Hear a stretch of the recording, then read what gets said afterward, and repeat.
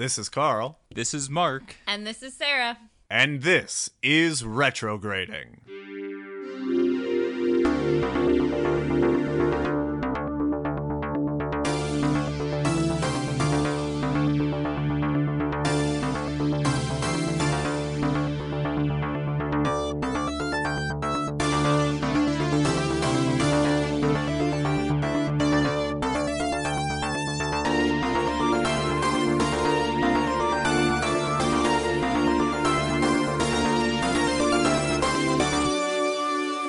Yes, this is Retrograding, the show where three 90s kids give adult looks to our favorite childhood movies. This week, we are taking a look at Tarzan to see if our nostalgia is warranted. Now, Sarah, you chose this film, so duty is upon you to do the 60-second synopsis. And I should probably set up a timer for this. So should the Do you remember that this is a thing that we do? Yeah, and I've already come to the conclusion I'm gonna fail at it, but my synopsis is just gonna be like, hey guys, it's Tarzan again. Well, yes, everyone should know the story of Tarzan, but this is Disney's take on it. Yeah. Where there's yellow dresses and such. Well, the biggest change is it's a different type of monkey. Was he raised by chimpanzees? Yes. Which would make more sense why he could fly around in the trees. All right, but let's start us off. I'll give you a countdown, and in 3, 2, 1, go. After being shipwrecked and then orphaned, young Tarzan is adopted by Kala, a gorilla who tries to make her part of the group, even though her husband doesn't like him. He tries throughout his growing up to become part of the animals around him, but he never feels like he fits in until one day, Jane, her scientist father, and the obvious bad guys show up to look for gorillas. Tarzan starts to learn what it means to be part of both worlds. The obvious bad guy ends up being the obvious bad guy. He saves the day, but his father figure dies, and his father figure finally tells him that he can lead the gorillas. Tarzan decides to stay and become king of the gorillas, and Jane decides that staying with Tarzan as the apes is more important than going back to England, and her dad decides to stay too because he is a crazy man. Oh, also, obvious bad guy dies. The end. Perfect. Right in the middle. Right in the middle. Right in time. You nailed it. I think you are the only one among us never to fail that game. Obvious bad guy is obvious. He really was. Well, let's talk about a few things there. First of all, let's get into long form where we discuss things we saw as adults that we didn't see as kids. The first thing that I noticed is there is no other adult male besides Kerchak. And I looked this up. It's the things that gorillas do. They live in harems, yes. Meaning one male with several wives. Yes. Which would explain why Kerchak didn't want Tarzan, because he, having another male around, they kind of grow up to either take over the tribe or create their own tribes. I don't think he's Disney, not one of them. I don't think Disney thought about that, because I think the same could be true about lions, like in Lion King. I'm pretty sure they just have one male and several females around and the kids. If they wouldn't have thought about it, then why did they only have one male in the group? Well, I don't think you can tell whether they have, because I think Turk's other friends were male. Correct. I think you can't tell. For some of the younger children, yes, some of them are male. No. All the other adults are female. I think some of the adults are male. I think it's hard to tell because they don't talk and all of the monkey faces look the same. Some of those, but no, some of they those don't. No, Kerchak has a distinct forehead, and he's a silverback gorilla, which none of the others were. But I definitely think there are more masculine faces on some of the background apes. I disagree. I disagree as well, which led me to believe that Tarzan's tribe is going to die out at the end of the movie, because Kerchak dies, he is left in charge, and he's not the same species as them. I'm Googling it. Yeah, it's a thing that gorillas do. No, you're looking if there's male characters in Tarzan. I'm looking at the background monkeys in the movie. Oh, jeez. I doubt that. All right, Mark, let's vamp for 10 minutes while Sarah looks this up. Well, Disney tries to be very well researched on movement and things like that. There's certain parts of animal behavior that they're just we're not getting it. But in Lion King, are there any other male lions? Scar. Well, there's Scar. But Scar, aside from the leading member of the Pride, are there any other male lions? No, there are not. Okay. It's all other women. And one is kind of the designated wife, but unlike Lion King, this movie doesn't really give... Well, it gives her a lot of showtime, but it's all about her relationship with Tarzan and not her relationship with Kerchak. Every time that they talk, Kerchak is either yelling at her or yelling at the group of how he needs to protect his family. I think in a very subtle way, they're portraying two different approaches to dealing with child death. Because remember, the whole reason they get Tarzan in the first place is they lose their child. And where Kala... That was something I didn't remember from ever watching it as a kid. I did not remember that either. If they had, maybe it was a deleted scene or something that just got taken out. Like, if it were me, I could have put a scene at the beginning showing this happening so you understand why it's important to them to have Tarzan, because the 2 seconds of dialogue, I just but to show it, they'd have to show a small baby animal getting ripped apart by a leopard. You don't have to show that. They showed a guy hanging himself on a tree. That is true, but they show it in silhouette. In silhouette. And there's no blood, and if there's no blood, it's fine. Another thing I didn't remember that Tarzan's parents survived when they came to the island. I totally blacked out, them arriving on the boat and building a treehouse like the Swiss Family Robinson and living there until they eventually die from the same cat that killed the small gorilla. Maybe I only remember it because it's an attraction at Disneyland. It used to be the Swiss Family Robinson treehouse, and now it's the Tarzan treehouse. And they have what is basically a replica of that thing. And they actually have, in one of the things, they have, areas you can't get into that are set up like a staging area. And so they have a room that has, all of these Victorian-era chairs and stuff like that. And they have the picture of the whole family setting where you can see it. Aw, that's very sweet. Though I want to talk about the cat for a little bit, because the cat is, the driving force. It's what kills Tarzan's parents and the young gorilla. It kind of sets off the entire thing. I do have a note about that. What was your note? Why is the leopard not sentient? Yeah, every other animal can talk. This one has no language whatsoever. My question is there a divide in language between meat eaters and veggie eaters? Well, but you know what? Do elephants eat meat? No. At that point of the movie, you hadn't heard the gorillas talk yet either. And at that point, he's just trying to attack something. So he may have just been everyone's growling listening angrily. to Phil Collins narrate the film at that point. Yes. Well, yeah, because Phil Collins is the best. It was great. I was rocking out.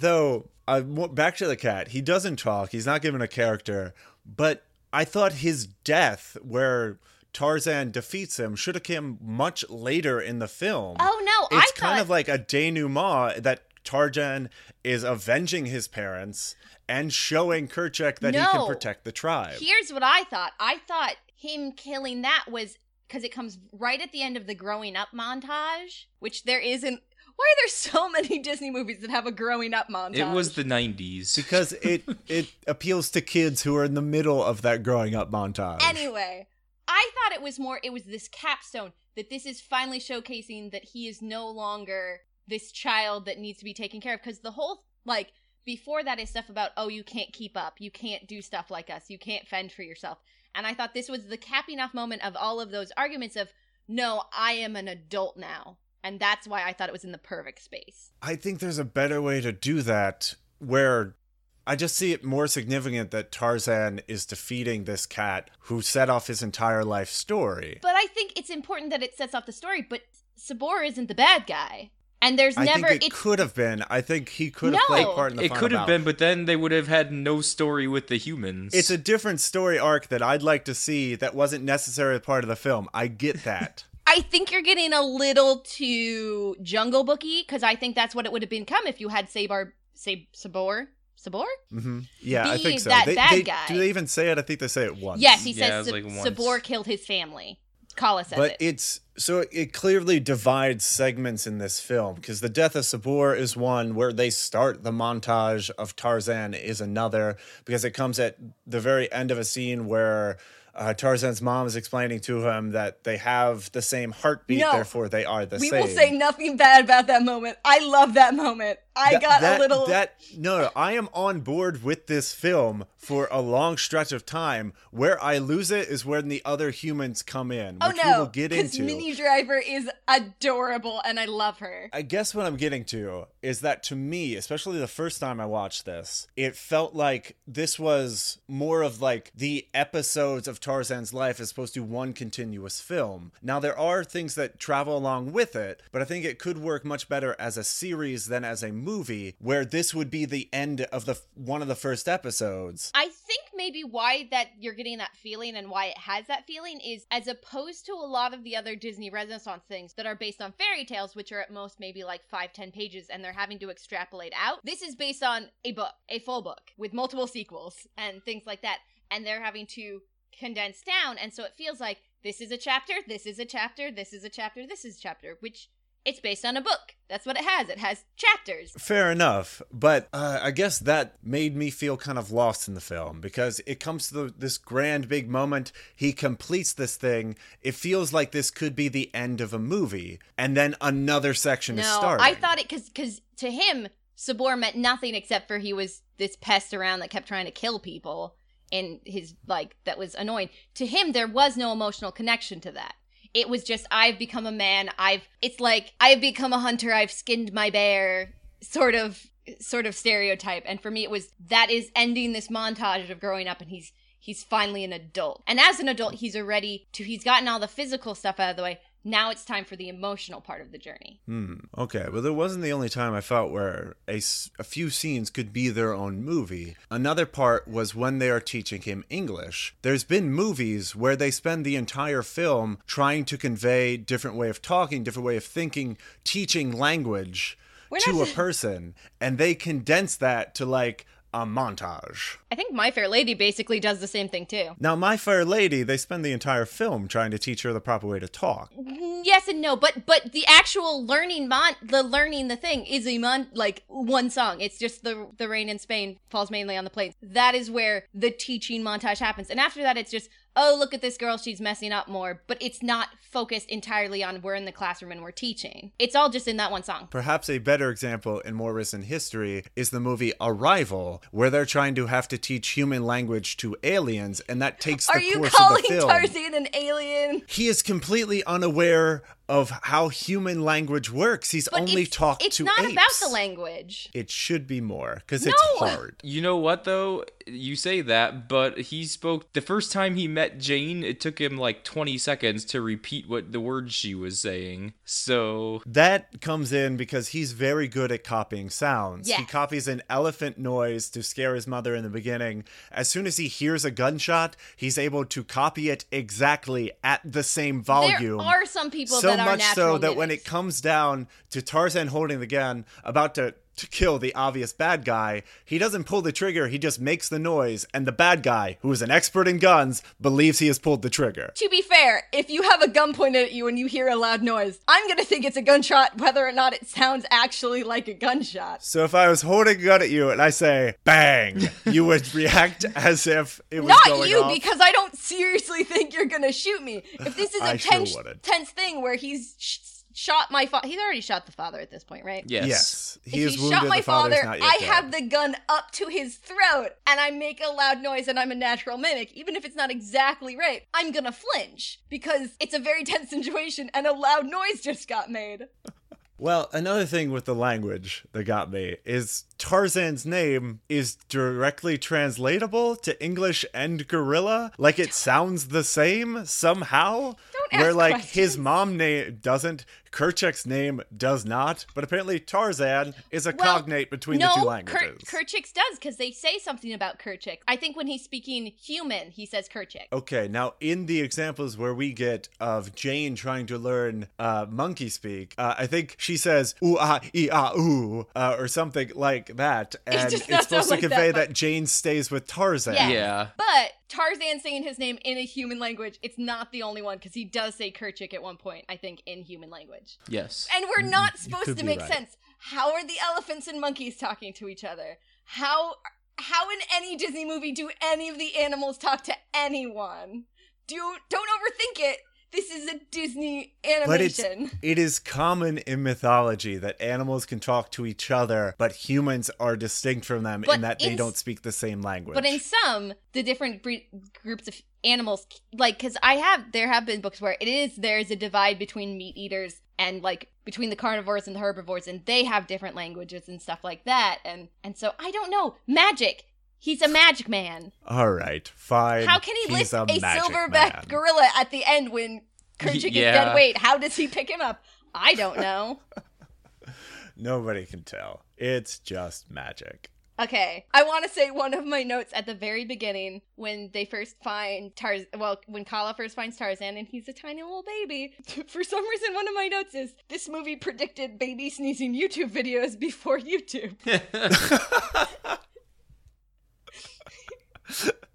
They just knew it would be adorable. Yeah, it's kind of like a cross-species version of the baby panda sneeze, where he sneezes and it startles her, and I'm like, hey, they just knew. Yeah, I loved a lot of the beginning of this movie. That part especially, though we do have to discuss. So the cat has killed Tarzan's parents. We know this because Kala goes into their house and finds the baby under a blanket, which the cat is still there and hasn't found. But we also see the parents' bodies in the corner telling us that they're dead. She leaves through a chase scene where the cat is chasing her. Are the bodies still there when Tarzan goes back? I assume it's been a good it's got to be at least 20 years, right? He's probably in his early 20s at this point, both him and Jane. Sure. But there would be bones there at least then. Yes. But it's the jungle. I assume some sort of scavenger or something has taken them within that time. It's the jungle. They would have taken the meat. If that's maybe. what the jungle wants. I was going to try to quote Jungle Book, but then I couldn't remember what the line is. Law of the Jungle? Sure. That sounds good. Let's go with that one. I also laughed really hard at when she first finds him and she's like, huh? And the baby also goes, huh? Huh? Yeah, it's an adorable moment. And I think it's really funny that throughout the whole chasing, the baby's just like, oh, this is so funny. Because there are certain things where, like, things that should scare babies, they're just like, oh, this is great. And then they'll be scared of, like, a food. And it'll be, like, the worst thing in their lives. And I'm like, no, that's very true to human nature. Babies do not understand the right things to be scared of. Though, one of my notes was that Tarzan is, like, the chillest kid ever. Because I've known parents with children, sometimes they will cry for hours for no reason. That doesn't work might in the have jungle. colic. Animals will find you. Animals will kill you. That baby was just having an adventure. It was like Baby's Day Out, but with more leopard killing. Baby's Day Out 2, taking it to the jungle. One of the things that I think Disney is really good at is they're good at finding this middle of the road balance between, you want the animals to be human-like, because that's how you connect to them. You don't want these, like, I'm a gorilla, I eat things and don't care about other people sort of things. Like, you want them to have human emotions so you can kind of connect. Lion King does that.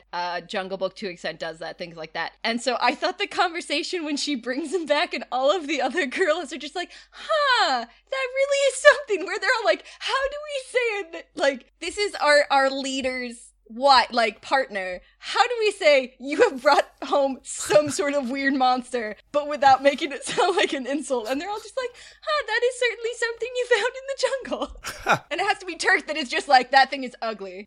Willie says something like he's a freak in nature. Yeah, or something like It's really freaky. It's freaky looking, okay? That's what it is. I sent you guys a Pinterest thing. You sent us Yes, you something, did. but we're busy podcasting, so I didn't. Yeah, look but at Yeah. it. it's that scene, because the monkeys behind, I swear, some of them look like guys. To go back to earlier. All right. Yes, some of them do, I grant you. I just, it goes against gorilla nature then. They're not But trying whatever. gorilla nature, because it's how do you Disney is very good at displaying animals in the way that they actually are. But not necessarily in the way that then you're going to have to explain to your 5-year-old what a harem is. Well, yes, but they don't address it directly. Yeah, but I mean, there's definitely some more male-looking ones there, so I was right. Fine. But I also like Turk's comment on the name, because they do the classic tropes of Tarzan, where, like, they give him the name, they explain how his call to the wild comes out, But when the mom tries to name him Tarzan, Turk's like, Tarzan? Well, I guess if that's what you want to call him, it's your baby, I guess. I will say Turk is the only character that only has one voice actor, the one of the ones that age. It's Rosie O'Donnell sure. pitched up, whereas everyone else has a different actor, because, like, Tarzan's one is that kid from, like, Home Alone 3. You know, that weird blonde kid. With, like, Wait, the bowl Home cut. Alone 3? Oh, Home yeah, Alone sorry. 3. I'm thinking of Home Improvement 3, which isn't a thing. What? But that, like, blonde kid with the bowl cut. You know who I'm talking about. I do, who starred with Scarlett Johansson in that movie. Yes. But I liked Tarzan's voice as a child. I didn't buy his voice as an adult. I was the opposite. I thought his child's voice was the stupidest, whiniest, 90s voice ever. And I loved, what's his name? Tony Goldwyn as adult Tarzan. Blah, blah. I think it's a very polished voice. I think it's very nice to listen to, but I don't think it matches the wild man character that is Tarzan. No, I loved would agree it. I with disagree. Carl still. We're gonna spend this whole episode just disagreeing with Sarah and Pretty much. much. No, I thought it was very... Sarah, had we this... are trying to convince you that this is an okay movie at Oh, best. no, you will not. You're gonna hate me when you see what I raked it. No, I love this voice. I like his voice. I also like his voice on Scandal, which I don't watch much, but when I do... I think Tarzan. Good job.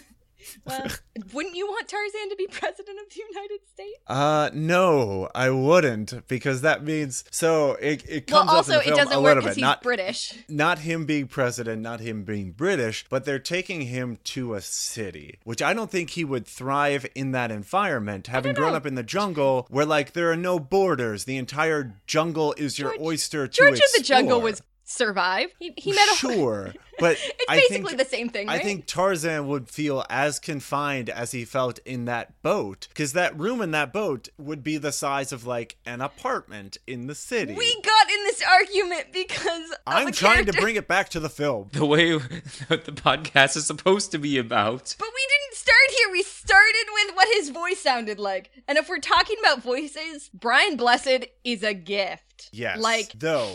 If I we're love talking him. about Brian Blessed, we have to get into Clayton, because I love Brian Blessed. I've seen him on talk shows. I love his stories. I just want him to talk on end for hours, and I would listen to that. No, some people are like, we want Morgan Freeman, we want James Earl Jones. No, I want Brian Blessed constantly. He has the voice of, like, the ghost of Christmas Present. It's just big and booming and great, and I love it.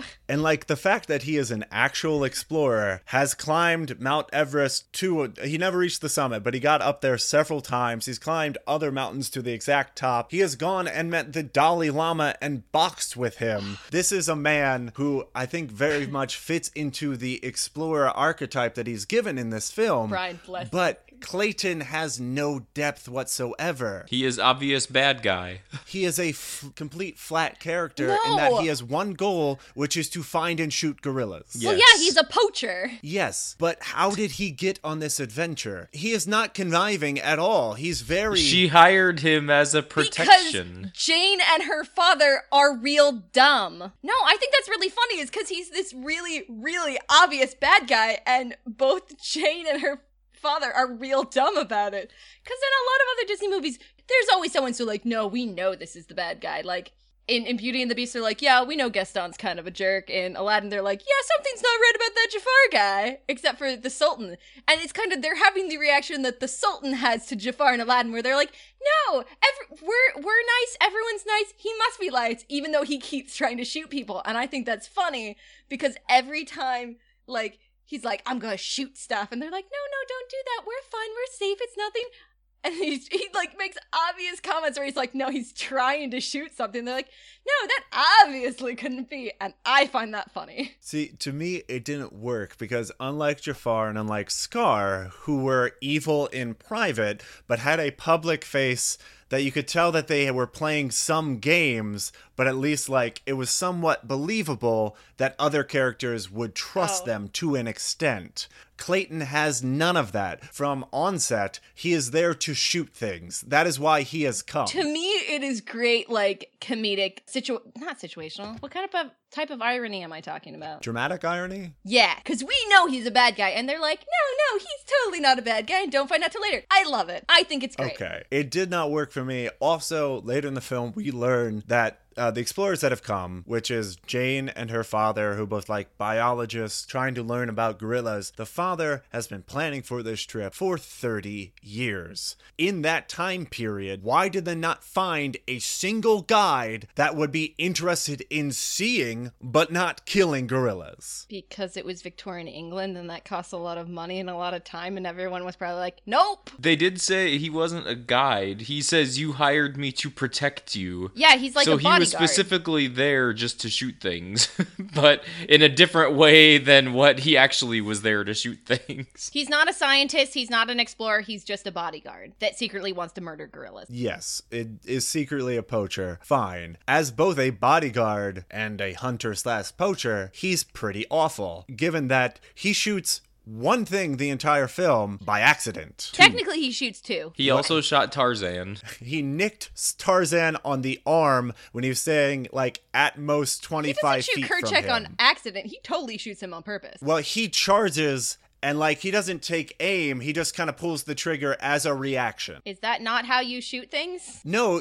Sarah, you line up the shot, yes. you aim, No, you time it, he you is the fire. best hunter That ever. is how you he hunt doesn't have skillfully. to do those things.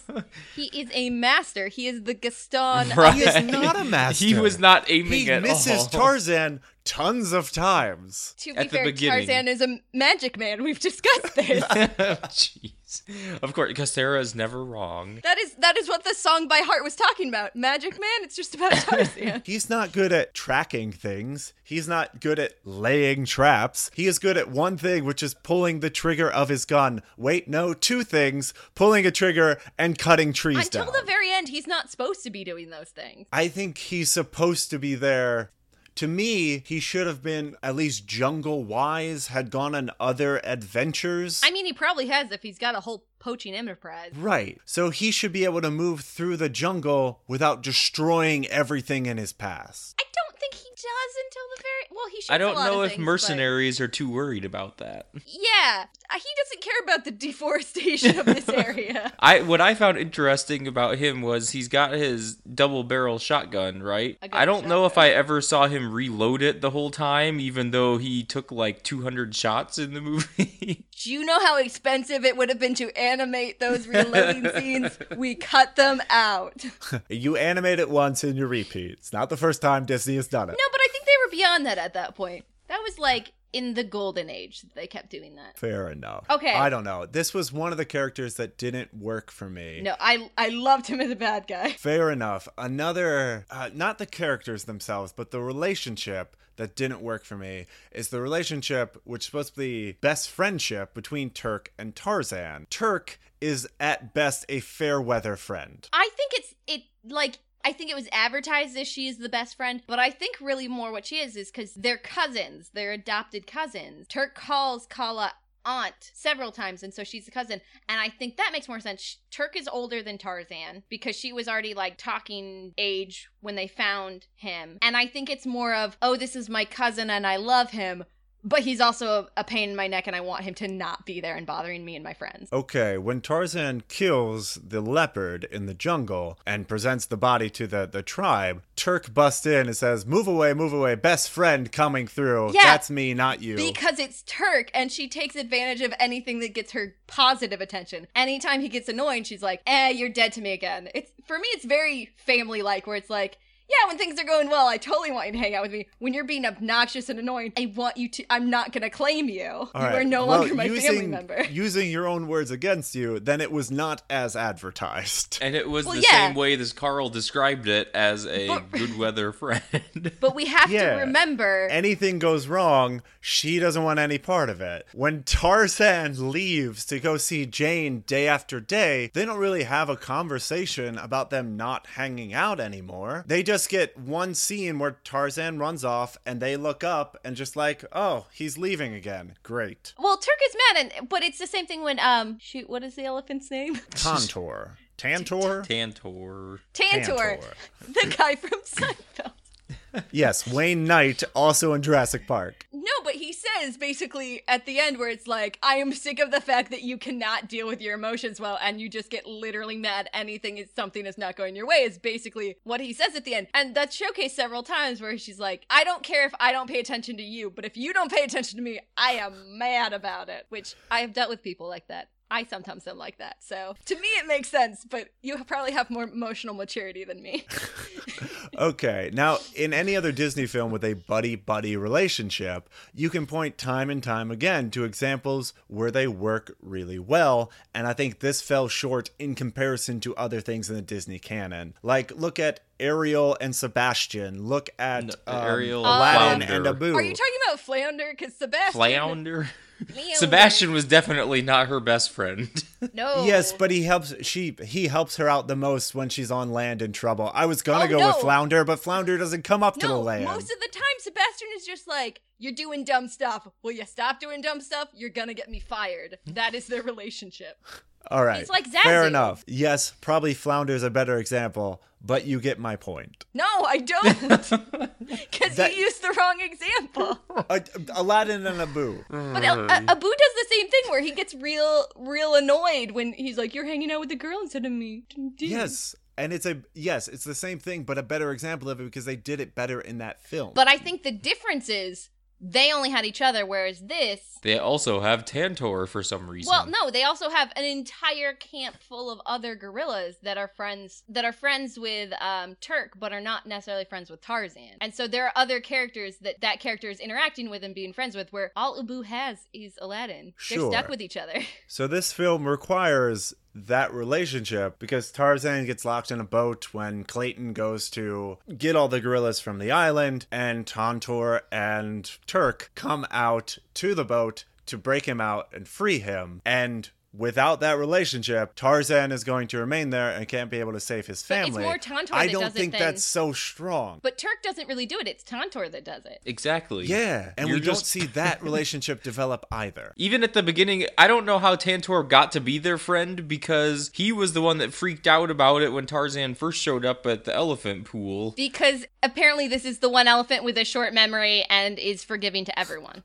Tantor's is just like, Disney everything's great. is relying on shorthand here, saying these are best friends, these are the things they do, as opposed to developing the relationship in this film. For me, these are more realistic relationships than any of the Disney things, because guess what? People have more friends, they have more relationships, more ways they are being pulled apart, and you don't necessarily see all of that.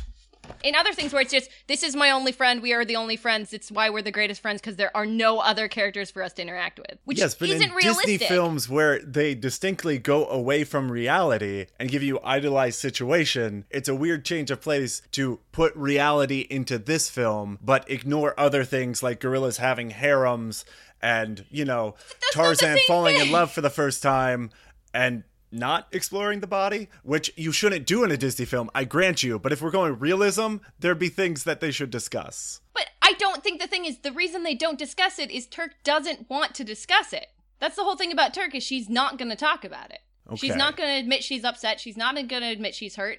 It doesn't come about until right at the end when Tantor's finally like, you need to get over yourself. I get that it is in line with the character. Then I don't know what you're upset about. I'm not upset about the character. I'm upset that this film, the narrative, didn't show me the bond before they banked in on it to count on the bond in order for them to save Tarzan.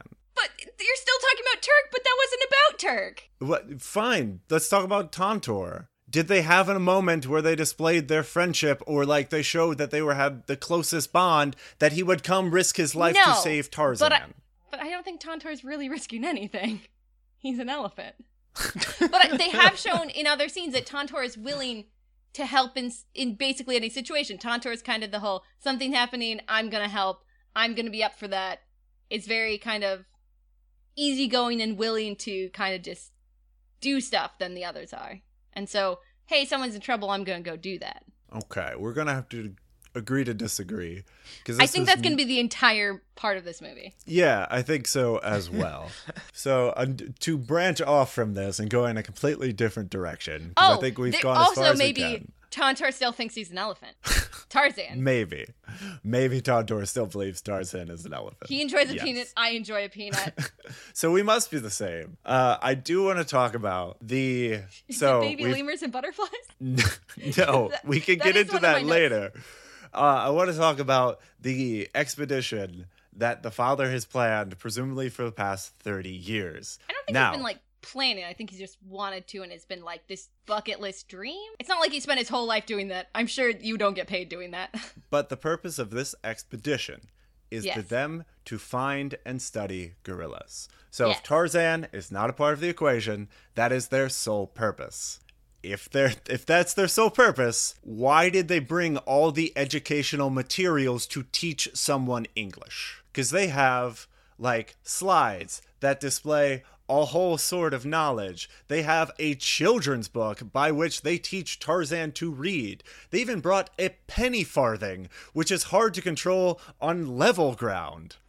Okay, this character is the equivalent of Maurice from Beauty and the Beast. I don't know why he does anything. He just does. Why does he have a dog stuffed animal in his pocket when he gets put upside down? I don't know. Yeah, it just seemed this is the most poorly planned expedition unless you're planning on finding someone and teaching them the ways of human beings. No, I think it's just the original part. It's poorly planned. He is absent-minded. He is scramble-brained. He doesn't know what he's doing half the time. I think he went, I'm probably going to forget something. It takes, like, several months to get back and forth from here to England. I'm just going to pack everything. Who knows what I'm going to need? Do you think you will need a scale model of the solar system on a gorilla expedition? Yes. Then maybe you shouldn't plan gorilla expeditions. Maybe they were going to teach the gorillas how to be human. I don't put it past anything for him to think, like, no, this is a logical thing to take on a boat trip.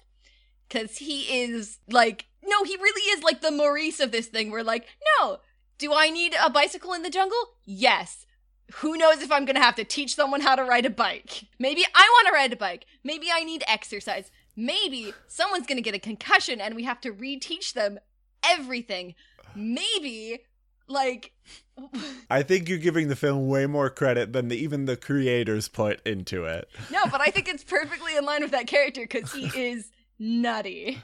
Speaking about the penny farthing, this film has weird rules on, like, you know, gravity and friction, given that Tarzan takes the penny farthing and, like, ramps and grinds it off a mossy vine, like bringing it down, swerving to the ground, and at times surfing it like Teen Wolf on a van. Again, you want to know my answer? Is it magic? It is magic. Tarzan is magic. I feel like... Well, according to some people, he is the half-sibling of the people from Frozen, so maybe that is his magic. Anna has ice magic, and he can control gravity. But Anna didn't have any magic. Yeah, because she was the least favorite child. She had the magic of love. This guy, though, must have had, like, the toughest feet in the world if he's just sliding off of tree branches like that all the time. I could actually give that a pass. That's something that I thought through because everything he slides across is a very mossy tree branch. Well, and it's been 20 years of building up calluses. Yeah. Have you ever gone, like, barefoot for a summer? That's what I'm saying. After all of that, he has really tough feet. Although there's also the time when he's saving Jane from all the baboons and he catches her with his feet. So that to me is one of the highlights of the film, is that baboon chase. I loved every second of it. Also, I believe he can do those things with his feet because I can open doors, and I have, like, I don't even have ridiculous monkey toes. I can open doors with my feet. I can, like, pick things up with my feet. As a child, I could operate a VCR with my feet just because I didn't want to get up. And he has, like, maybe I'll have to ask my sister, and she's going to be mad because she listens to this, but she has, like, the world's longest toes. So maybe we'll have to see, like, can you Tarzan this, Kate? Can you Tarzan this? That is our new web series. You can find it on YouTube. Can it Tarzan? And now she's going to disown me. Oh no, I do love that monkey chase, and I love how it leads into Jane's monologue at the end where she's telling people about it, because apparently most of that was just improvised. She just went on a rant and comes to the end with one of my favorite lines, which is, "And Daddy, they took my boot." Which has the funniest delivery in the whole movie. I agree that is a great line, but the end of this chase scene is where I was no longer on board with the movie. Partly because, up until this point, Jane, when you meet Jane, I don't think she's a very likable character. Oh, I love Jane. I don't like her. She chose the worst dress to go tramping through a jungle. Yeah. It was the Victorian era. It was Why would you wear inappropriate a to Yes, wear but dress later in the on, she has a jungle? much more reasonable outfit for the climate and the stuff that she'll be doing. At that point, they found a monkey man, and all rules are out the window. Also, I All think rules maybe are off of the monkey man. they had just come out off the boat, and probably she hasn't changed yet. But they hadn't. and that was her England. No, because But at that they point, had set Clayton up says camp. that they had been. This was the first they had seen in days, which means they had been there for a while. To be fair, it does appear to be her only dress. Fair enough. Now, I didn't like her there. I didn't particularly like the way that I she was love that talking or the way that she was drawn. It initially she looked like she had like an aristocratic overbite. I think that tapers off as the film goes on. But the reason I hated this monologue is because we have just seen like this 10-minute chase scene throughout the jungle. And then she is describing in words the things that we just saw on film happen no. moments before. It I drove love me this. nuts. Because, like, the way that this is dealt with in other films is you have these conversations, but you don't show them to the audience. And if you do, you do it like Casablanca, where two people walk to the edge of the screen, you spin the propellers. When they come back, you assume they know everything the audience We are knows. not comparing this to Casablanca, because, hey guys, I don't necessarily like Casablanca that much. That's fine, but it's just an example of how they deal with characters learning about exposition. Exposition. She's not giving the whole feedback. The point of it is not to give you a play-by-play again. The point is to show how, like, kind of in this manic state she is while trying to describe that. And you can't just be like, well, we've shown the whole action scene, and then in a thing, oh yeah, she was real worked up about it, and that had the end. No, you need to show her being, like, completely, like, manic worked up and be like, and then so you can have, like, the people be like, no, you might have a concussion. We think you're going crazy. Did you see things? And you have to have both. Even that isn't played up so much, because the next time we see them is when she's drawing Tarzan. Kerchak doesn't believe he exists. This isn't explored at all, because right when they get into it, Tarzan jumps into frame, and they're like, oh, of course he exists. He's right here. Well, I think the dad being, again, kind of a nut is just like, oh, yeah, I'm sure. Well, because he goes on this whole little, like, thing about, oh, her mother, she used to have makeup, things like this. Not about naked loincloth men, but and it's kind of just like, oh, yeah, crazy runs in the family. It's normal. Whereas, like, Clayton kind of is this, like, he's very condescending to her, and he's like, oh, poor little girl having hallucinations in the jungle. How sad. How And I sad. liked Can you it. find me gorillas to kill? I'd really love gorillas to kill. I think this is going to be another moment where we just don't agree.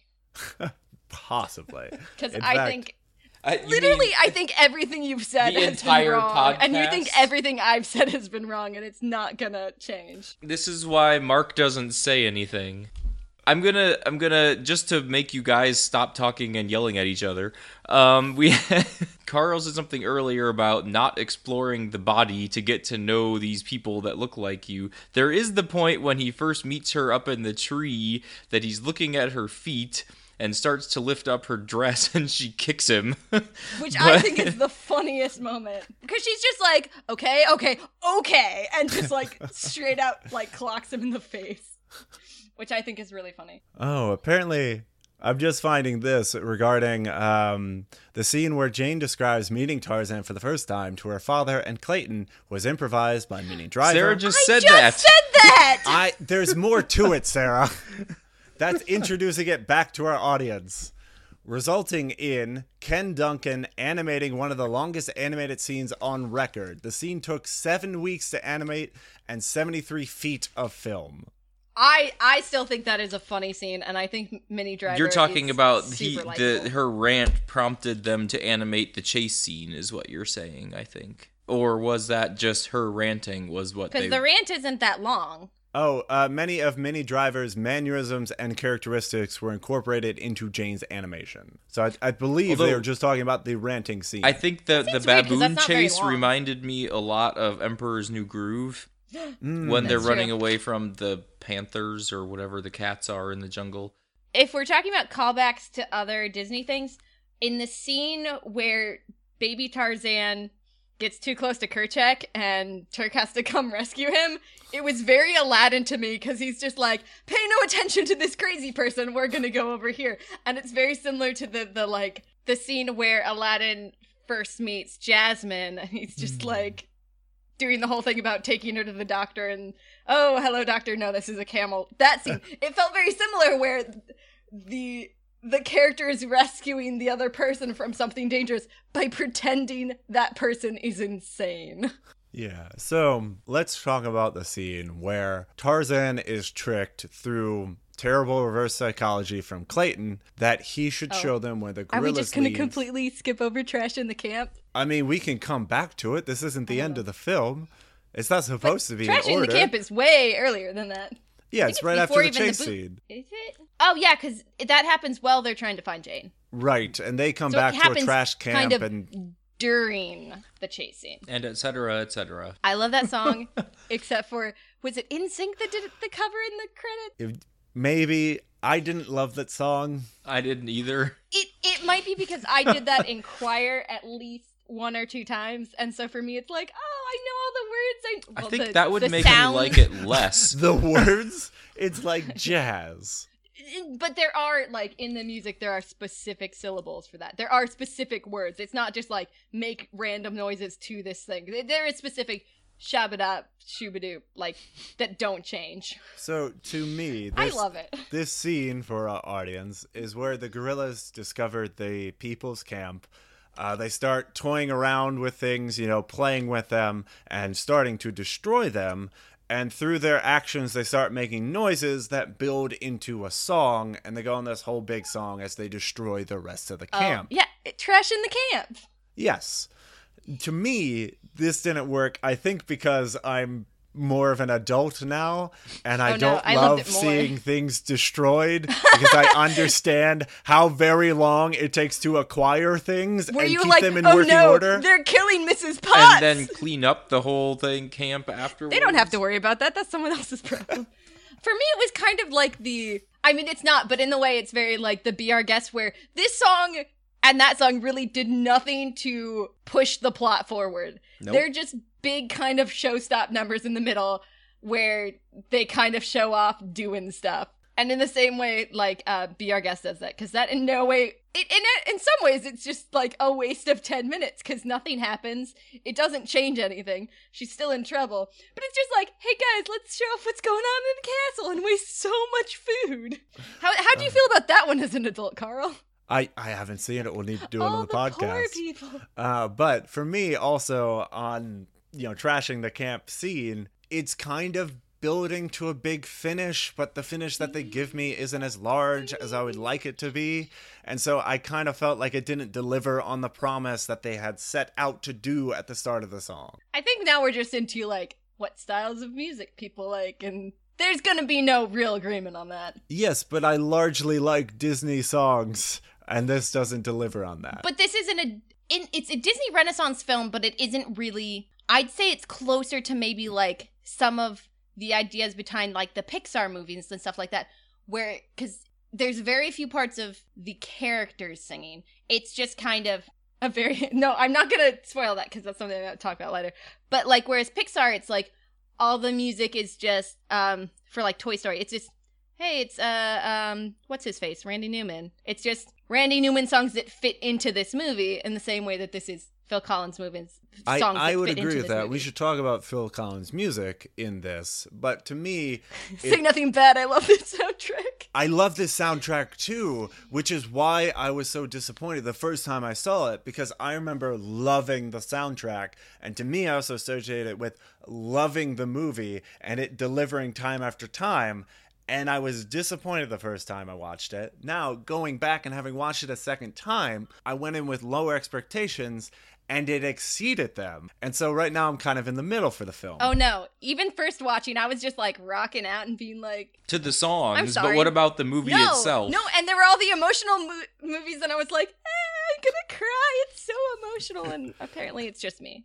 To be fair, I watched this at probably about 1 o'clock in the morning, so I probably was a little bit more emotional than normal. So probably a lot of those scenes, like those heart-touching scenes, I was just like, everything is sad. This movie had heart-touching scenes? We will get into that. We will get into that. Let's talk about Phil Collins' music, because unlike some of the other films in the Disney Renaissance, as you said, large part, these are not the characters singing the song. Phil Collins' music is more or less a narrator to the film, so much so that in many cases, the words that he is singing is a literal description of things that are happening on screen at that time. And to me, I like it. I don't know what came first, whether it was the animation or the music. I have to assume it was the music, which means that this is kind of lazy animation because it's a bit on the nose.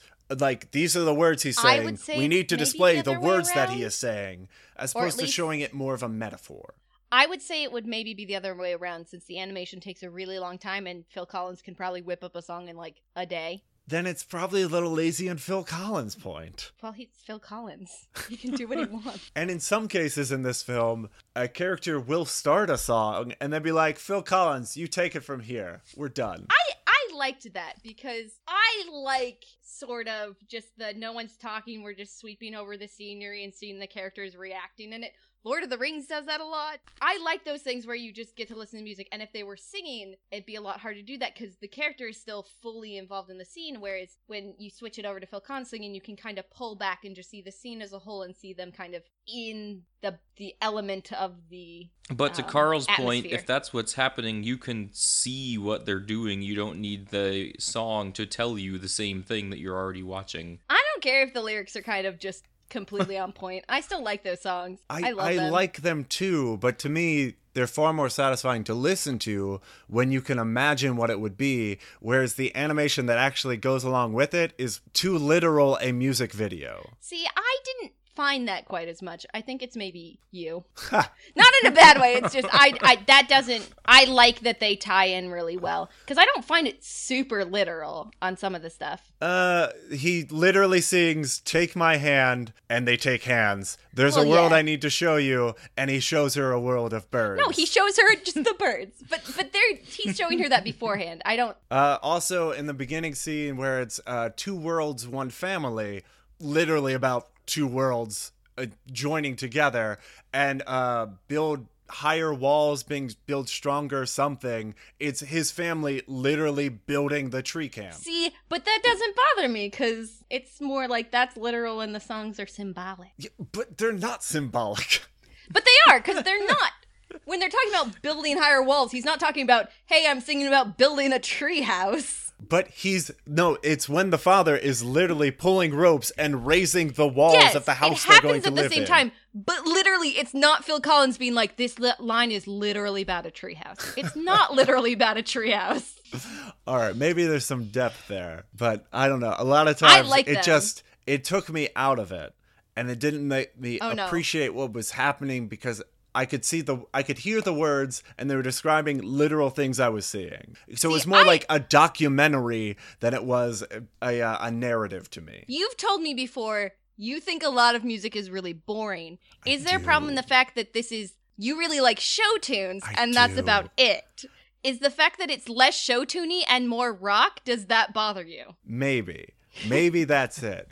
But one of the things I love about musicals is that the songs are the inner motivations of the characters, which we would normally only That's see only been through a thing few since lines 1926. in a film. Whereas these aren't displaying inner monologues; they aren't displaying feelings of the characters. They're just describing exposition. Exposition. There's the word. No one liked my bit of Broadway trivia. Come on. Give I me was some talking. credit. I didn't hear it.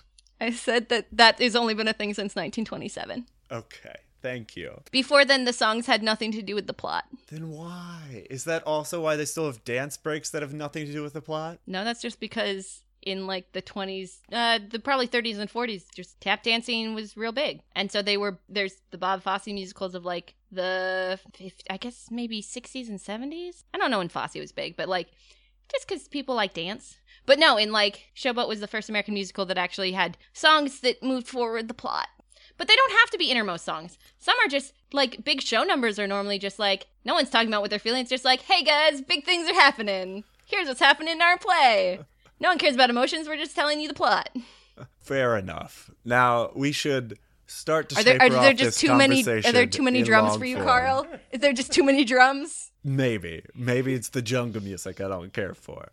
Oh, I have to. Can I say one thing? There are a couple things that I did dislike, but they just haven't really come up yet. Yeah. But can I say one thing that literally has nothing to do with anything, but it really bothered me? So near the end, when they go back on the boat to get England, and it turns out they have this like treasure island sort of thing where like turns out half the crew was pirates sort of thing.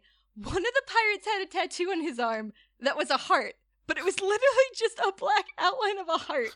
There was nothing else to this tattoo, and I'm just like, that is the least, like, you would think, like, oh yeah, have, like, the mom heart. That's the traditional with, like, the arrow, and it's kind of got you. No, it was just the outline of a heart on his bicep. And I'm like, why would they even bother? Oh, goodness. It bothered me. I want to see if I can find a picture of that, because it was just, someone literally thought about that and went, yeah, we're going to animate that. We're going to animate that terrible tattoo. I want to know that pirate's backstory. Or he was just a stock pirate character. But he's the only, but it's not even a pirate tattoo. It's just a heart. I just, Pirates I don't always know why have that- heart tattoos. You know but this. no. He's but in it's love just- with the sea. It literally just looks like a pencil outline of a heart. It doesn't. You have to look at it for me to really kind of impact this heart. It bothered me. I'm sorry. Fair enough. All right, is there anything else we want to get to before we take it to Act 3, which will be Tarzan getting saved and going to save his family? One thing, well, just a random thing, his flower pose that he does when he tries to give Jane the flowers, I thought was really funny. Because I think it really makes sense, because in everything else, Tarzan is very much about, like, mimicking things. When he doesn't quite fully understand it, he's just like, I'll mimic it exactly. Mimic the sounds, things like that. And he does, like, exactly the pose on the thing where he's, like, full chest out, arm up. And it's so funny, because he's like, no, this is what I've seen. This is the exact pose I must do. Yes. Now, I want to say something about that, because they also had a projection of people dancing, but it's a still frame. There's no way that Tarzan would be able to extrapolate that these people are moving around in step, and yet he sees this, grabs Jane, and starts jumping Right. around and dancing. Is it just the penny farthing that gets animated? Yes, that's the only thing that's in rotoscope. I might have slightly not paid much attention because I was really rocking out to this song. I like Strangers Like Me, I think would be the best song off that soundtrack. I'm sorry. I do like the song, even though it does get literal at the end. You. That's the one where you're both going to disagree with me because Oh, go ahead. I was going to say that the music is one of the high points of this movie for me, but even then, I think other Disney films have had much better songs. I would agree with that. This one is very distinct in that it is a single, I don't want to say a single theme, but it's distinct in that It's a single doesn't sound live because it's very within like Phil the Collins. Disney family. It's very much, it's this guy's music applied to Disney characters. Which, I mean, which is again why I say it's more like Pixar, because Pixar does that. Yes. Where just everything is Randy Newman. Even when it's not Randy Newman. Occasionally, they do have very, very sad songs, which are usually not a part of the plot. They're like flashbacks. Oh, I guess Sarah McLachlan was in the Yeah. singing. But in like the first movie, even like I Will Go Sailing No More, which, to be fair, is a little bit literal, because he can't fly anymore, because he's a space. That was a sad song. It is a sad song, but I mean, it is just, if you listen to it apart from the movie, it is just a sad Randy Newman song. All right, we have been running long for the past 2 episodes, so let's nip this in the butt. Let's go to Act 3. Wait, I had one more thing. All right, is hurry. Act 3 before or after he goes to the treehouse? This after, would be right? after, because he goes to the Okay. treehouse, then trapped on the boat. How did he never find the treehouse? Oh yeah, he's been exploring the entire island. See, I had a note that I don't think it's an Kala island. They're in seemed very Africa. mean in that she never explained that he was a different species, even though he specifically asked, "Why am I so different?"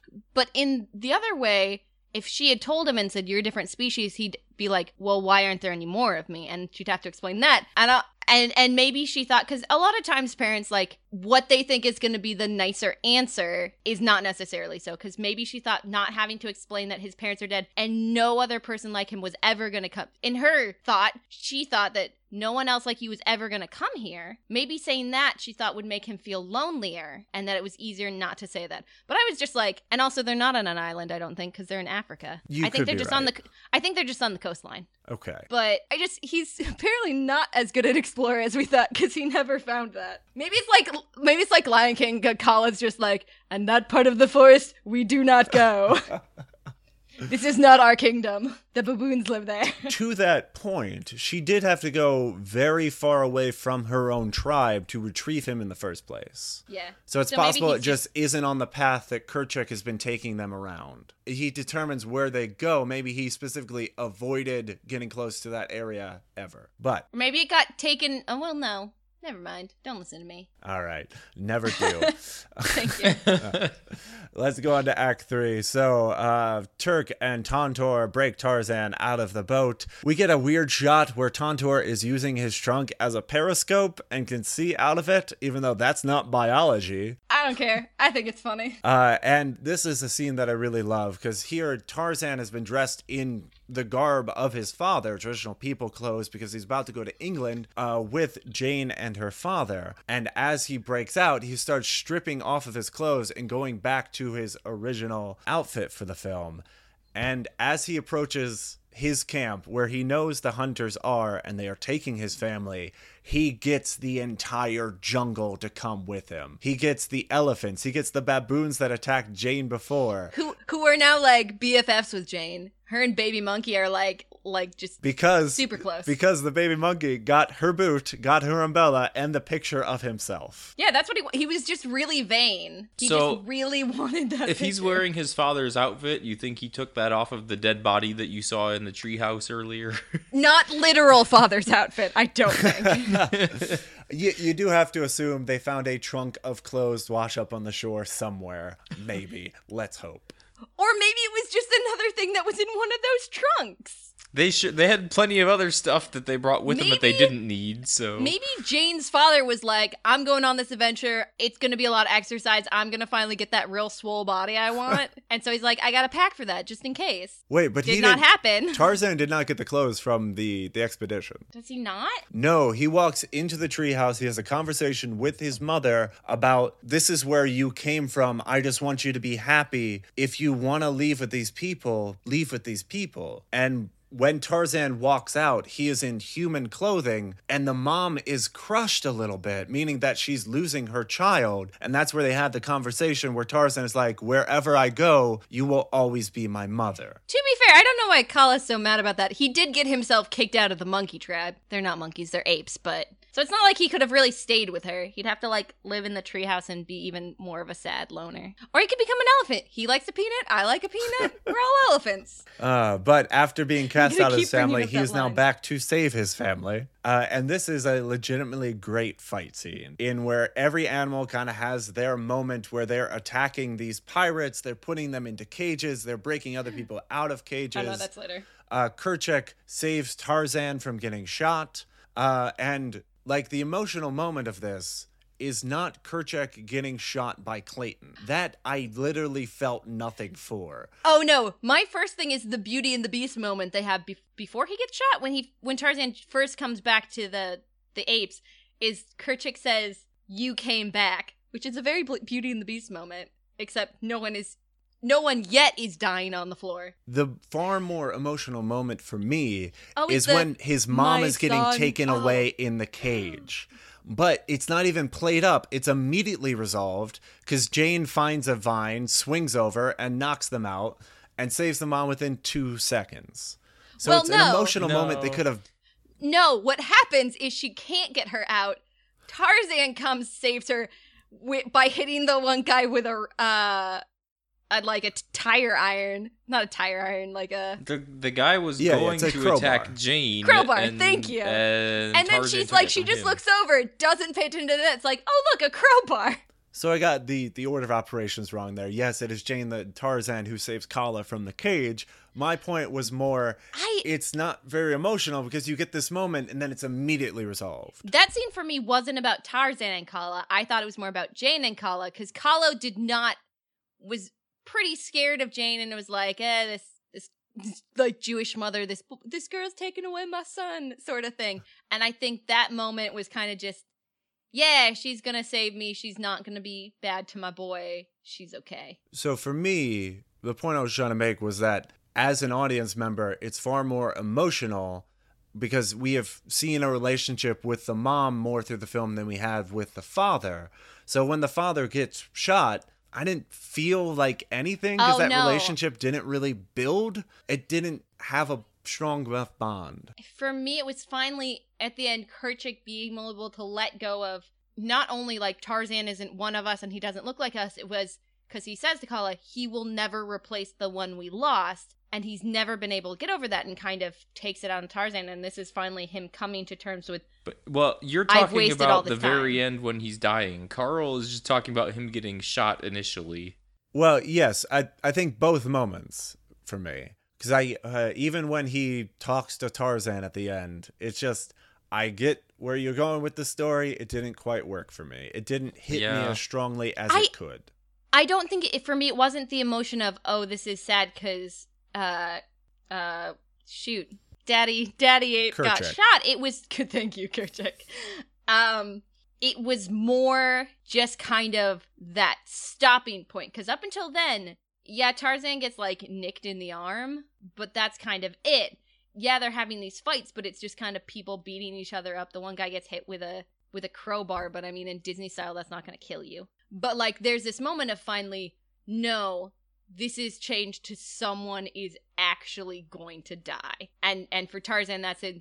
No, it's no longer this campy, big, the mob scene in referencing Beauty and the Beast again, but that mob scene in Beauty and the Beast where you have the part where it's this, oh, this is goofy, and all of the people are doing these different fight attacks, which is kind of the beginning of this thing. But then it gets to, there's a turning point where, no, this is a serious fight, and people are going to get killed. And I think him getting shot is that turning point where they're just like, no more goofy monkeys. We've got to, like, end this now. And it does lead into his showdown with Clayton, which I really enjoyed in that Tarzan never succumbs to, the base human emotions that Clayton is displaying, because he takes the gun, he threatens to shoot Clayton, decides he's not going to be that man, breaks the gun, and Clayton again, Tarzan is magic because that thing just shatters. Well, yes. I think it could have just fallen down and done the same thing. Yeah, but then it might have gone off accident. But the showdown in the vines works for me because, Tarzan is trying to get away because Clayton's got the knife coming after him. More of a machete than a knife. And all these vines are falling, so Tarzan has to keep moving. He gets backed up against a tree. Clayton's about to get him, and Tarzan once again uses his knowledge of the jungle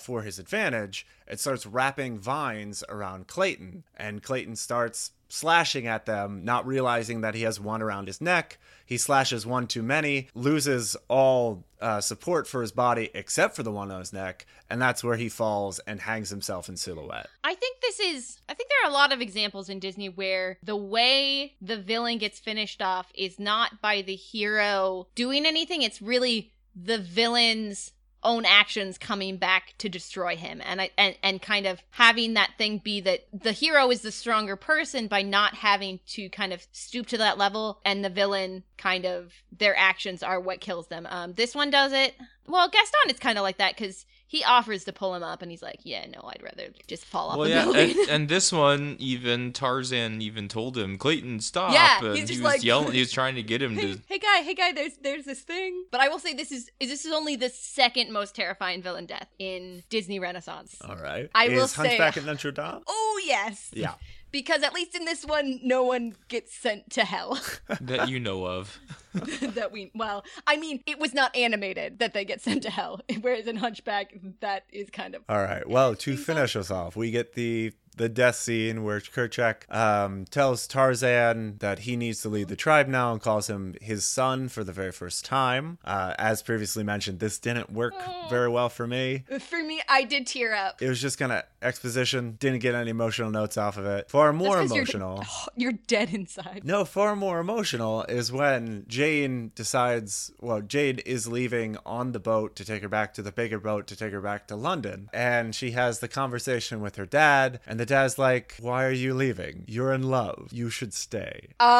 Jane's dad is like Team Jane Tarzan the whole way. He's just like, yeah, this is totally normal. I am on board. Should I leave you alone with this drawing you just did of this man? Yeah, because again, he is a nut. That line and I love was him. weird.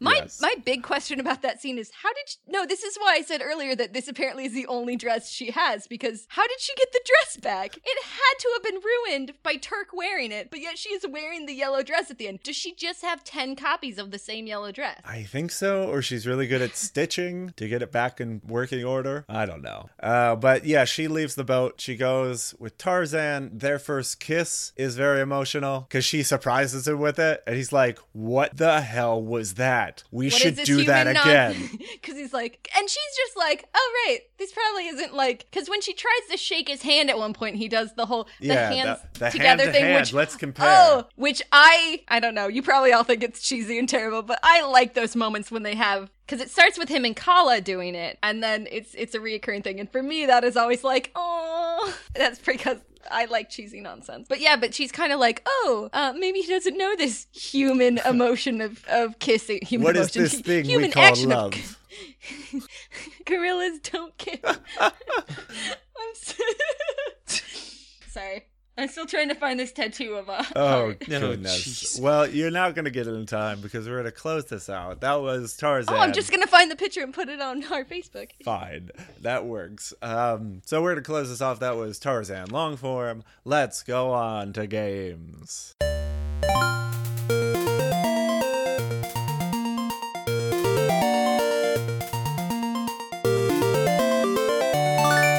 Alright, our first game is the pitch movie, where you describe to, say, a Hollywood producer is about to make this film, or a person you know who has never seen it, what this film is in terms of other movies. So in the form, it's this meets this. So, Sarah, what do you have for Tarzan? I'm going to do my little, not obscure, but kind of stretching it one first, which is like some of the plot, not plot-wise, but like emotion-wise and some of the character archetype-wise. I put it as Lion King meets Beauty and the Beast. All right. Just because some of the, like I said, like the father seems similar and some of the bad guys seem similar. And the idea of like... I completely agree. And it may have taken some from mine. Sorry. No, it's fine. We were bound to have some overlap here. But my first one is also a Disney film. I called it basically a gender-swapped Pocahontas. You. Well, Mark, what do you have then? I had, well, you were supposed to mix two movies together, first of all. But I had Jungle Book meeting Pocahontas because it's basically the same story where the child gets found in the jungle and is raised by the animals. It's just different animals. I will say I have both of those, but mixed with other things. Oh, wow. Okay, let's go to Sarah's second one. What do you got? My second one is just Pocahontas meets George of the Jungle. Yes. Yes. Both of those were coming up for me as well. And Sarah, I didn't realize this, but I actually have the same one you did before. But here's my reasoning. So this is a film where a woman with brown hair in a fancy yellow dress tames the heart of a man who behaves like an animal whilst he learns to act like a gentleman. Also, a certain tea set shows up, and this is a film where the main character grows up in a jungle to eventually confront and defeat the large cat who killed his father. Also, he has two best friends, one of which is a brownish red color with tusks, and the other is much smaller, a bit of a loudmouth, and is voiced by a Broadway star. It's Beauty and the Beast meets Lion King. Are we calling Rosie O'Donnell a Broadway star? She has been on Broadway. Yeah, but I mean, that's not what I would like. If I'm listing her, like, her careers, Broadway star would probably somewhere be near the bottom of the list. But it's on like the maybe list. It's still Talk show on host, the comedian. list. Yep. Her one show failed. Sarah, did you have another one? I do. I again used Jungle Book because, yeah, a human with talking animal friends, but also a boy who probably should have realized earlier that he was adopted. So Jungle Book meets Elf. Because, like, Tarzan is very much like, he knows he's different and he doesn't know why, but it's not till the treehouse where he's like, oh, I'm adopted? And it's the same thing with Elf, where he's like, what do you mean I'm not an elf? I'm 6 foot tall, but I'm an elf. I honestly thought we were going to overlap again. I'm glad we did not, because my last one, since this is a story where a boat is marooned on an island and a surviving family builds a treehouse as a shelter only to find out that doing so wasn't the greatest of ideas, and a movie where a baby is isolated from his birth parents and adopted by a species that is not his own, is unpopular with his peers as a child, and trains to physical perfection through the magic of montage. Also, he falls in love with like the first woman he ever meets. This is Swiss Family Robinson meets Hercules. Hercules. To be fair, that is not the first woman Hercules meets.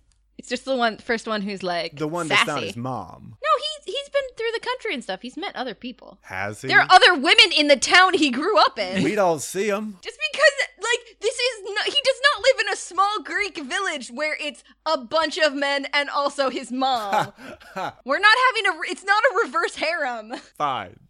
Let's go on to our second game, which is alternate taglines. So something you would see on a movie poster that describes the theme of the movie, but purposely misses the point. Before we do, the actual tagline for this movie is Tarzan, an immortal legend as you've only imagined. Which, Yeah. it's fine. It's pretty good. It's not the worst we've seen by a long shot. That book came out in what, the 20s?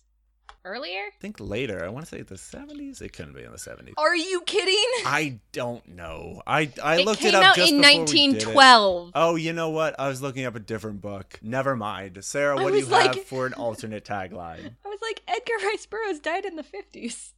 I had Tarzan, come for the animation, stay for the Phil Collins. So I I had would trouble. not. But I had trouble Well, coming I up love with Phil Collins. 3 of them that were original. So for my first one, I've stolen it from a different movie. So I saw the through line because Kerchak has a very singular message that I thought lined up well with a character in this other film. Let's see if you can guess what movie this is. So it's Tarzan. If loyalties must be broken, if lines must be crossed, do it fast, do it furious. Is it Fast and It Furious? is the Fast and the Furious. no. Because Kerchak has a singular message, just like, my family. I gotta protect my family. Oh, right! He totally is, Yes, Dominic Toretto. Toretto. Correct. Yeah, Vin Diesel. It's I wanna okay, see 'cause that there are crossover tanks. I want to see Vin that Diesel crossover. could definitely do the voiceover if they remake this. Or the Oh, voice no. actor. No, they'll do live 'cause action. something- Oh, good. Because every time Vin Diesel does an animated voice or the voice They of die tragically, something, but are ultimately and okay. I cry. And I cry like a little baby. All right, Marty, what do you have for an alternate tagline? This is actually stolen directly from a quote from the movie, and it kind of actually tells the exact story of the movie. Nice. But I Jeez. liked it anyway. Tarzan, people get lost in the jungle every day. God dang it. Pretty great. Sorry. Okay. My second one is has nothing to do with the movie, but I thought it was fun. It was just this would obviously be for the re-release. They wouldn't have put this on the original. So it's just Tarzan. Remember when Rosie O'Donnell was popular? Yeah, that has nothing to do with the movie. Hey, but she had a great heyday in that time She period. did. All right, my second one is Tarzan, hose before bros. Yes. All right. Mark, So, did you have a second one? Sorry, I you have did. a second one because somebody had to say it because gorillas. I have Tarzan, hashtag Harambe. Oh, shit. Too soon. Too soon. It'll always be too soon. All right, I'll finish this off then. I have one more. Tarzan, Genesis in the Jungle. Because Phil Collins. He was the second lead singer. Sorry, you didn't come here for my well-known Genesis music trivia facts? that everyone knows. Right. No, we Except came maybe here for Carl. the arguing back and forth for 2 hours. It's only like an hour and a half. It's not my fault that Carl is always wrong, according to me. Our third game is the TV guide game, where you describe the plot of the film, much like you find in a Netflix description or a TV guide, where it is technically true, but is also not the theme of the movie. So, Sarah will start us off again. What do you got? So my first one is how I would describe it if this was a nature documentary, which is introducing a new species to a secluded jungle land promotes poaching and environmental issues. You can't say I'm wrong. Yep, I sure can't. See, mine are just okay this week, which is a leader desperately wants to keep his family safe, but through the naive actions of one of its members, both the family's stability and its future are called into question. 'Cause babies is gonna be hard.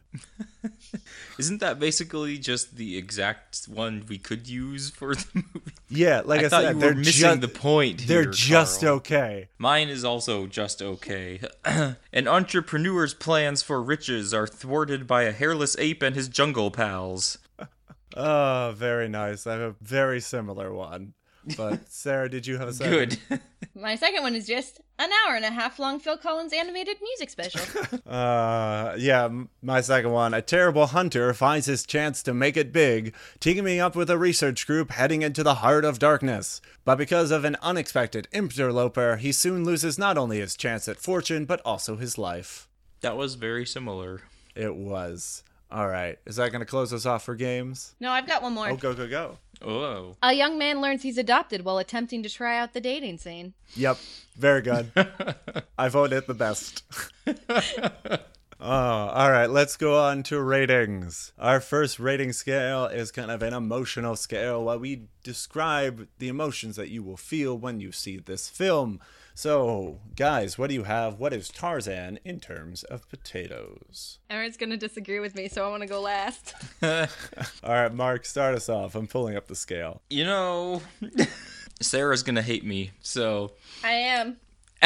Just assume I'm always going to hate you.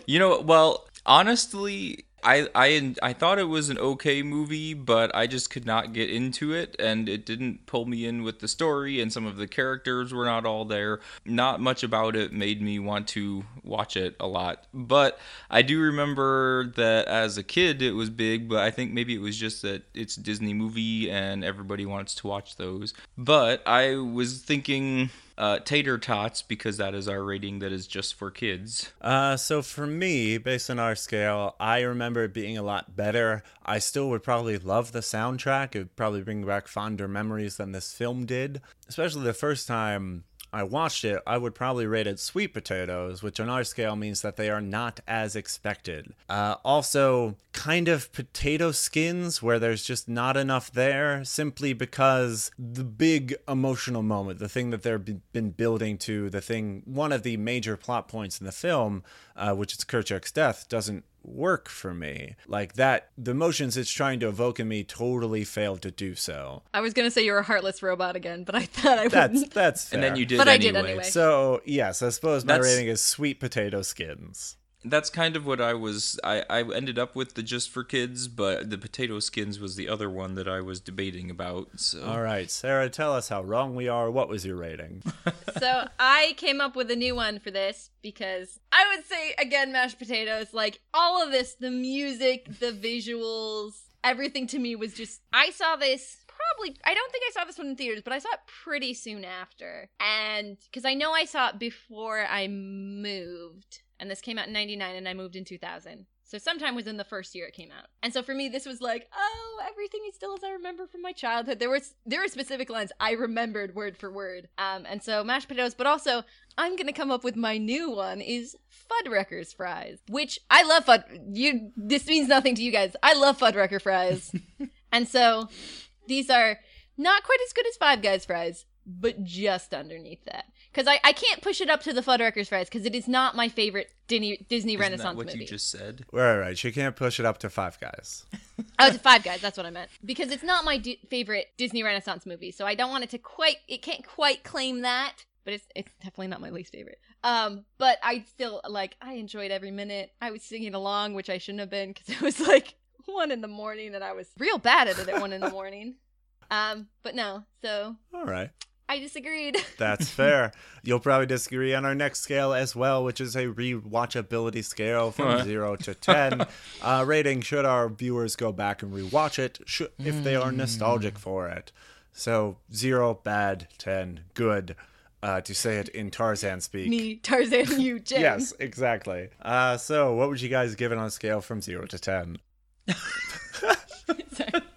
Mark, let's let Sarah go last and get the I'm final making a word visual on gag it. on a What rating podcast. did you give it? You might be surprised about this, but even though I didn't enjoy it very much, based on our reasoning for this scale, if it's a movie that you feel nostalgic for, and you feel that you might want to watch it again, I would probably put it at a 7 or an 8. If you're nostalgic for it and you want to rewatch it, then that's up to you. And if you don't like it, then there's that. But you may end up liking it because Sarah sure did. So I think for that reason, I would put it higher, just so that you can go back and enjoy it yourself if you want to. Yeah, I'm honestly not too low. I probably would have rated it lower upon first viewing, which is kind of, what's going to be our audience experience. However, I watch it twice, 2 different nights, so I can eliminate like whether it's something that I'm feeling that day that makes me feel that this movie was terrible. And the second viewing was much better. So I'm going to give it higher than I would have before, but I'm also going to mitigate people's expectations, because if you go in with high expectations, which was my first watch, I don't think it delivers on all of them. So I'm going to give it just above middle range. I'm going to go with a solid 6. All right. So I did remember something that might also be a thing that's skewing my thing, is the fact that I love Kingdom Hearts, the video game, the first one, and this Tarzan is one of the areas in Kingdom Hearts. So I'm like, oh, that was such a beautiful stage in Kingdom Hearts. I love Tarzan. Sorry guys, but no, I don't know. I'm going to be the pro people. I gave it an 8.75, I think. Not quite a 9. I'm because there are things that, like, I felt like probably the opposite maybe of some people. I felt like it was too short. I think it could have used a good 20 extra minutes for some of the things to be a little less montagey. There were like a good 10 montages in that thing. And there are some, and it might just because I'm older now and because, like, Tumblr and stuff love posting frames of, like, mid-animation where the faces just look real dumb. But there were some, like, mid-frame, like, transition animations. I'm like, their face looks real weird. And I'm sure if I watched a lot of the other Disney ones, I would pick up on those too now. Because, I mean, they happen and everything. Because normally you don't see them because it's real fast and you're not paying attention. But I think Tumblr has ruined me. So there were those things. But also, I think this movie probably has some of the most beautiful scenery and background visuals in any Disney animated one. I think it's right up there with the Beauty and the Beast ballroom scene. So that kind of skews me. And I like the music. I like Phil Collins. All right. Well, let's agree to disagree. So that's our rating scales. Let's go on to our movie for next time. So this has been my pick, my first pick since Mighty Ducks. So we know this. Our audience might as well know as well. We're going to have a quick turnaround on this one. So I've chosen a movie that is easy to see. It is on Netflix. Yay. I've got it down to 2. Is it Toys with Robin Williams? Oh my God, you picked it in one. We don't even... No, it's not that. I remember liking that as a child, but it's apparently horrible. I've rewatched it since. Yeah, it's I have horrible. not. I might have at the time been distracted by giant toy factory and paid no attention to the plot. I never saw it in the first place, so... So I'm gonna go ahead and pick one of the two, and we can do 20 questions to determine what this movie is. I will tell you the through line for me was adoption. Is it animated? Yes. That Are you looking up rules out. adoption films? No, I had been on Netflix because I was trying to find that heart tattoo, Okay. which I did find. Yes, you did. It's exactly as described and not that notable. It bothers me. I had an idea, but that if it's animated, that took it away. So now I have to think of something else. Adoption. Is it? Are there any is it animal Disney? sidekicks? I think it's Disney. I will check because I am not the resident expert on Disney. Are you talking to Mark or to me? So Mark asked, is it Disney? I will need your question again. Oh, I said, are there animal sidekicks? Yes. Adoption? Yes to animal which sidekicks? question? Yes and yes. Oh, No, that's not right. that can't be the right one. Wait, Is the main character human?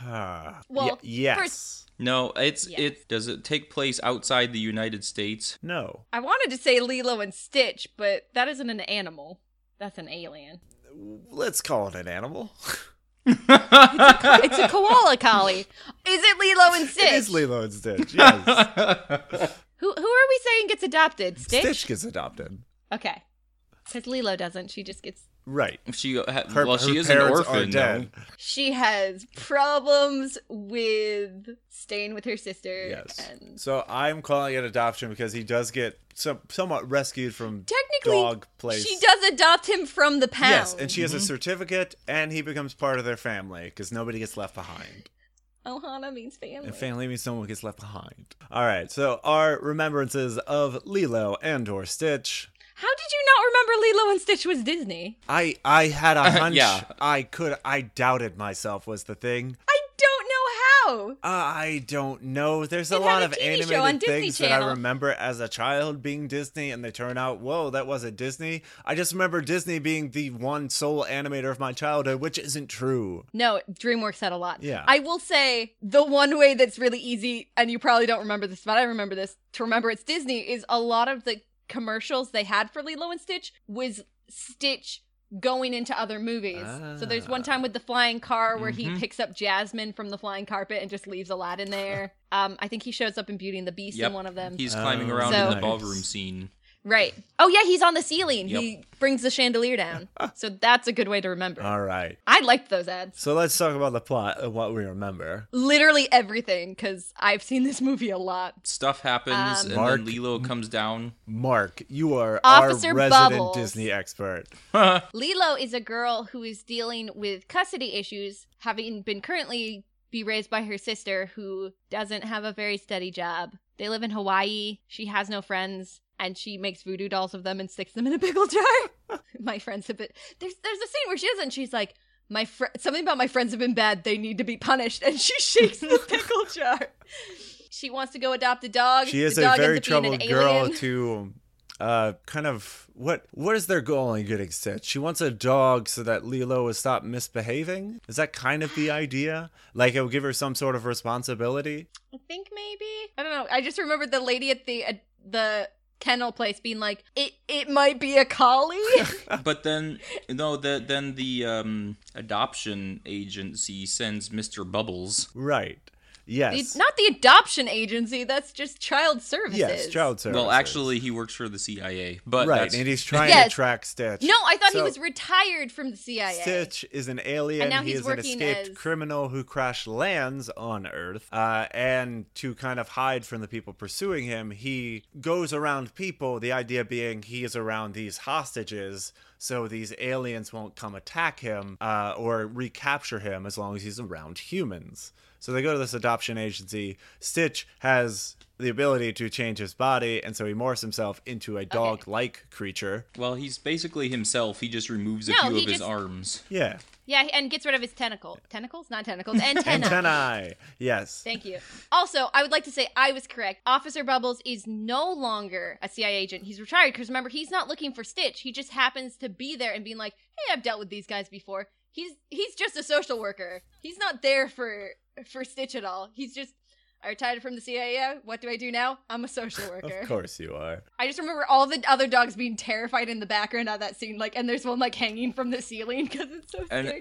And Stitch is like the evil alien guy, and so once Lilo finds out, she draws a little picture of him and starts coloring it in for how evil he is, but she tries to erase it as he does good deeds. There is an Elvis montage Yes, there where is. she tries to teach him how to be good. Yes, because It's great. Stitch has really weird powers in that they're never fully explained. Like he can act as a what is the thing? The thing for a record player, the thing that emits sound, the thing that was in Tontor's trunk to act like a trumpet.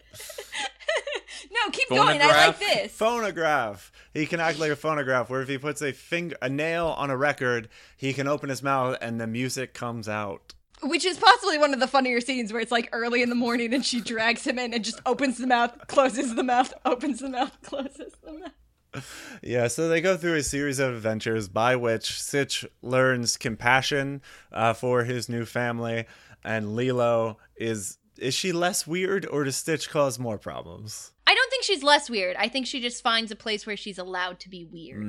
Okay. Because that way they all belong together and complete each other. Yeah, they just make a weirdo family. Yes, so the aliens in pursuit of Stitch eventually recapture him, and I think the conclusion of that, because Leela makes a speech about how they're closer and they need each other. They decide that his punishment at the end of the film is just going to be he's still in prison, but he's allowed to live out his imprisonment isolated on this island, or island, Earth, planet. Yeah. The islands of our solar system, the planets. Earth. To be fair to you, they are in Hawaii. It is an island. Yes. Well, multiple islands. Oh, also, the thing is called the Horn or the Pavilion. Oh. Also, things I remember is the girl who voices Lilo is also Samara in The Ring. Is it really? Wow. Yeah. Oh, that's a bit much.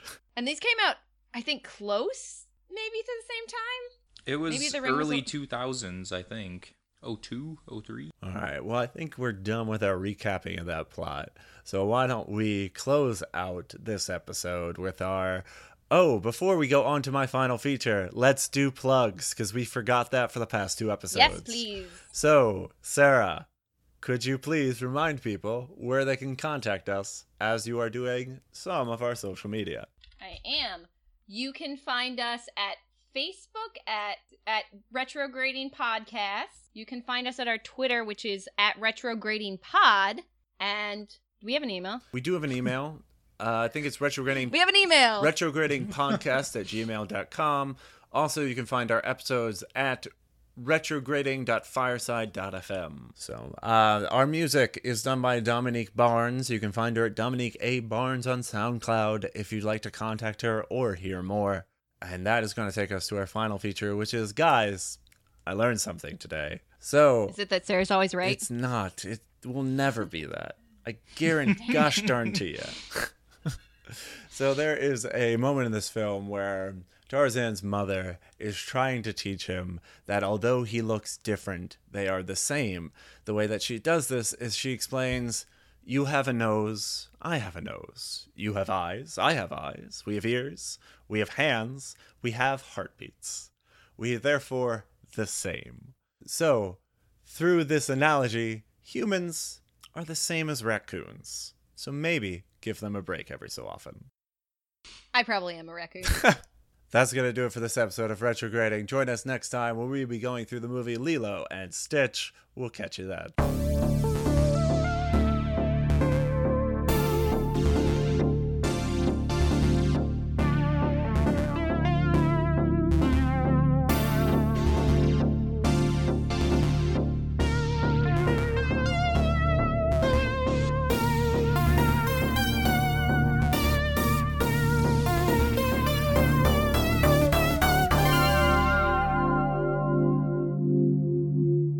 I'll give you a countdown. Where's my And in timer? 3... What? Where's my timer? Show me my timer. It's right here. I gotta start it Okay, first. thank And in 3, 2, 1, go. Well, before we do that, I have a couple things of trivia. Okay. Let's... So this is the section we're cutting out. We're not gonna do this. But why don't we do games and then trivia and then new movie? My only trivia is really that this was the end of the Renaissance and it was the last movie to win an Oscar until 2012. Well, not Disney animation picture to win an Oscar till 2012. I don't want to cut this together, so you're gonna say that again when we get to it. No, let's just not do it. It's not that interesting. Fine, we won't do it. And like when Tarzan leaves to go see Jane. I don't even know where we are in my notes anymore. I have the daddy. Well, that's This because is my you were food. too busy ranting about everything else. Because everything Carl says is wrong. Incorrect. Mark has agreed with me on most of it. It's yeah, true. but Mark also disliked Homeward Bound, so his opinion is. I also void liked now. Casablanca, so I don't so there's dislike that. Casablanca. It's not. you just my said favorite. that you don't. No, I said I don't really like it. It's not my favorite. It's kind of somewhere in the middle. Sorry, classic movie people. Ugh. Sorry. I like other things.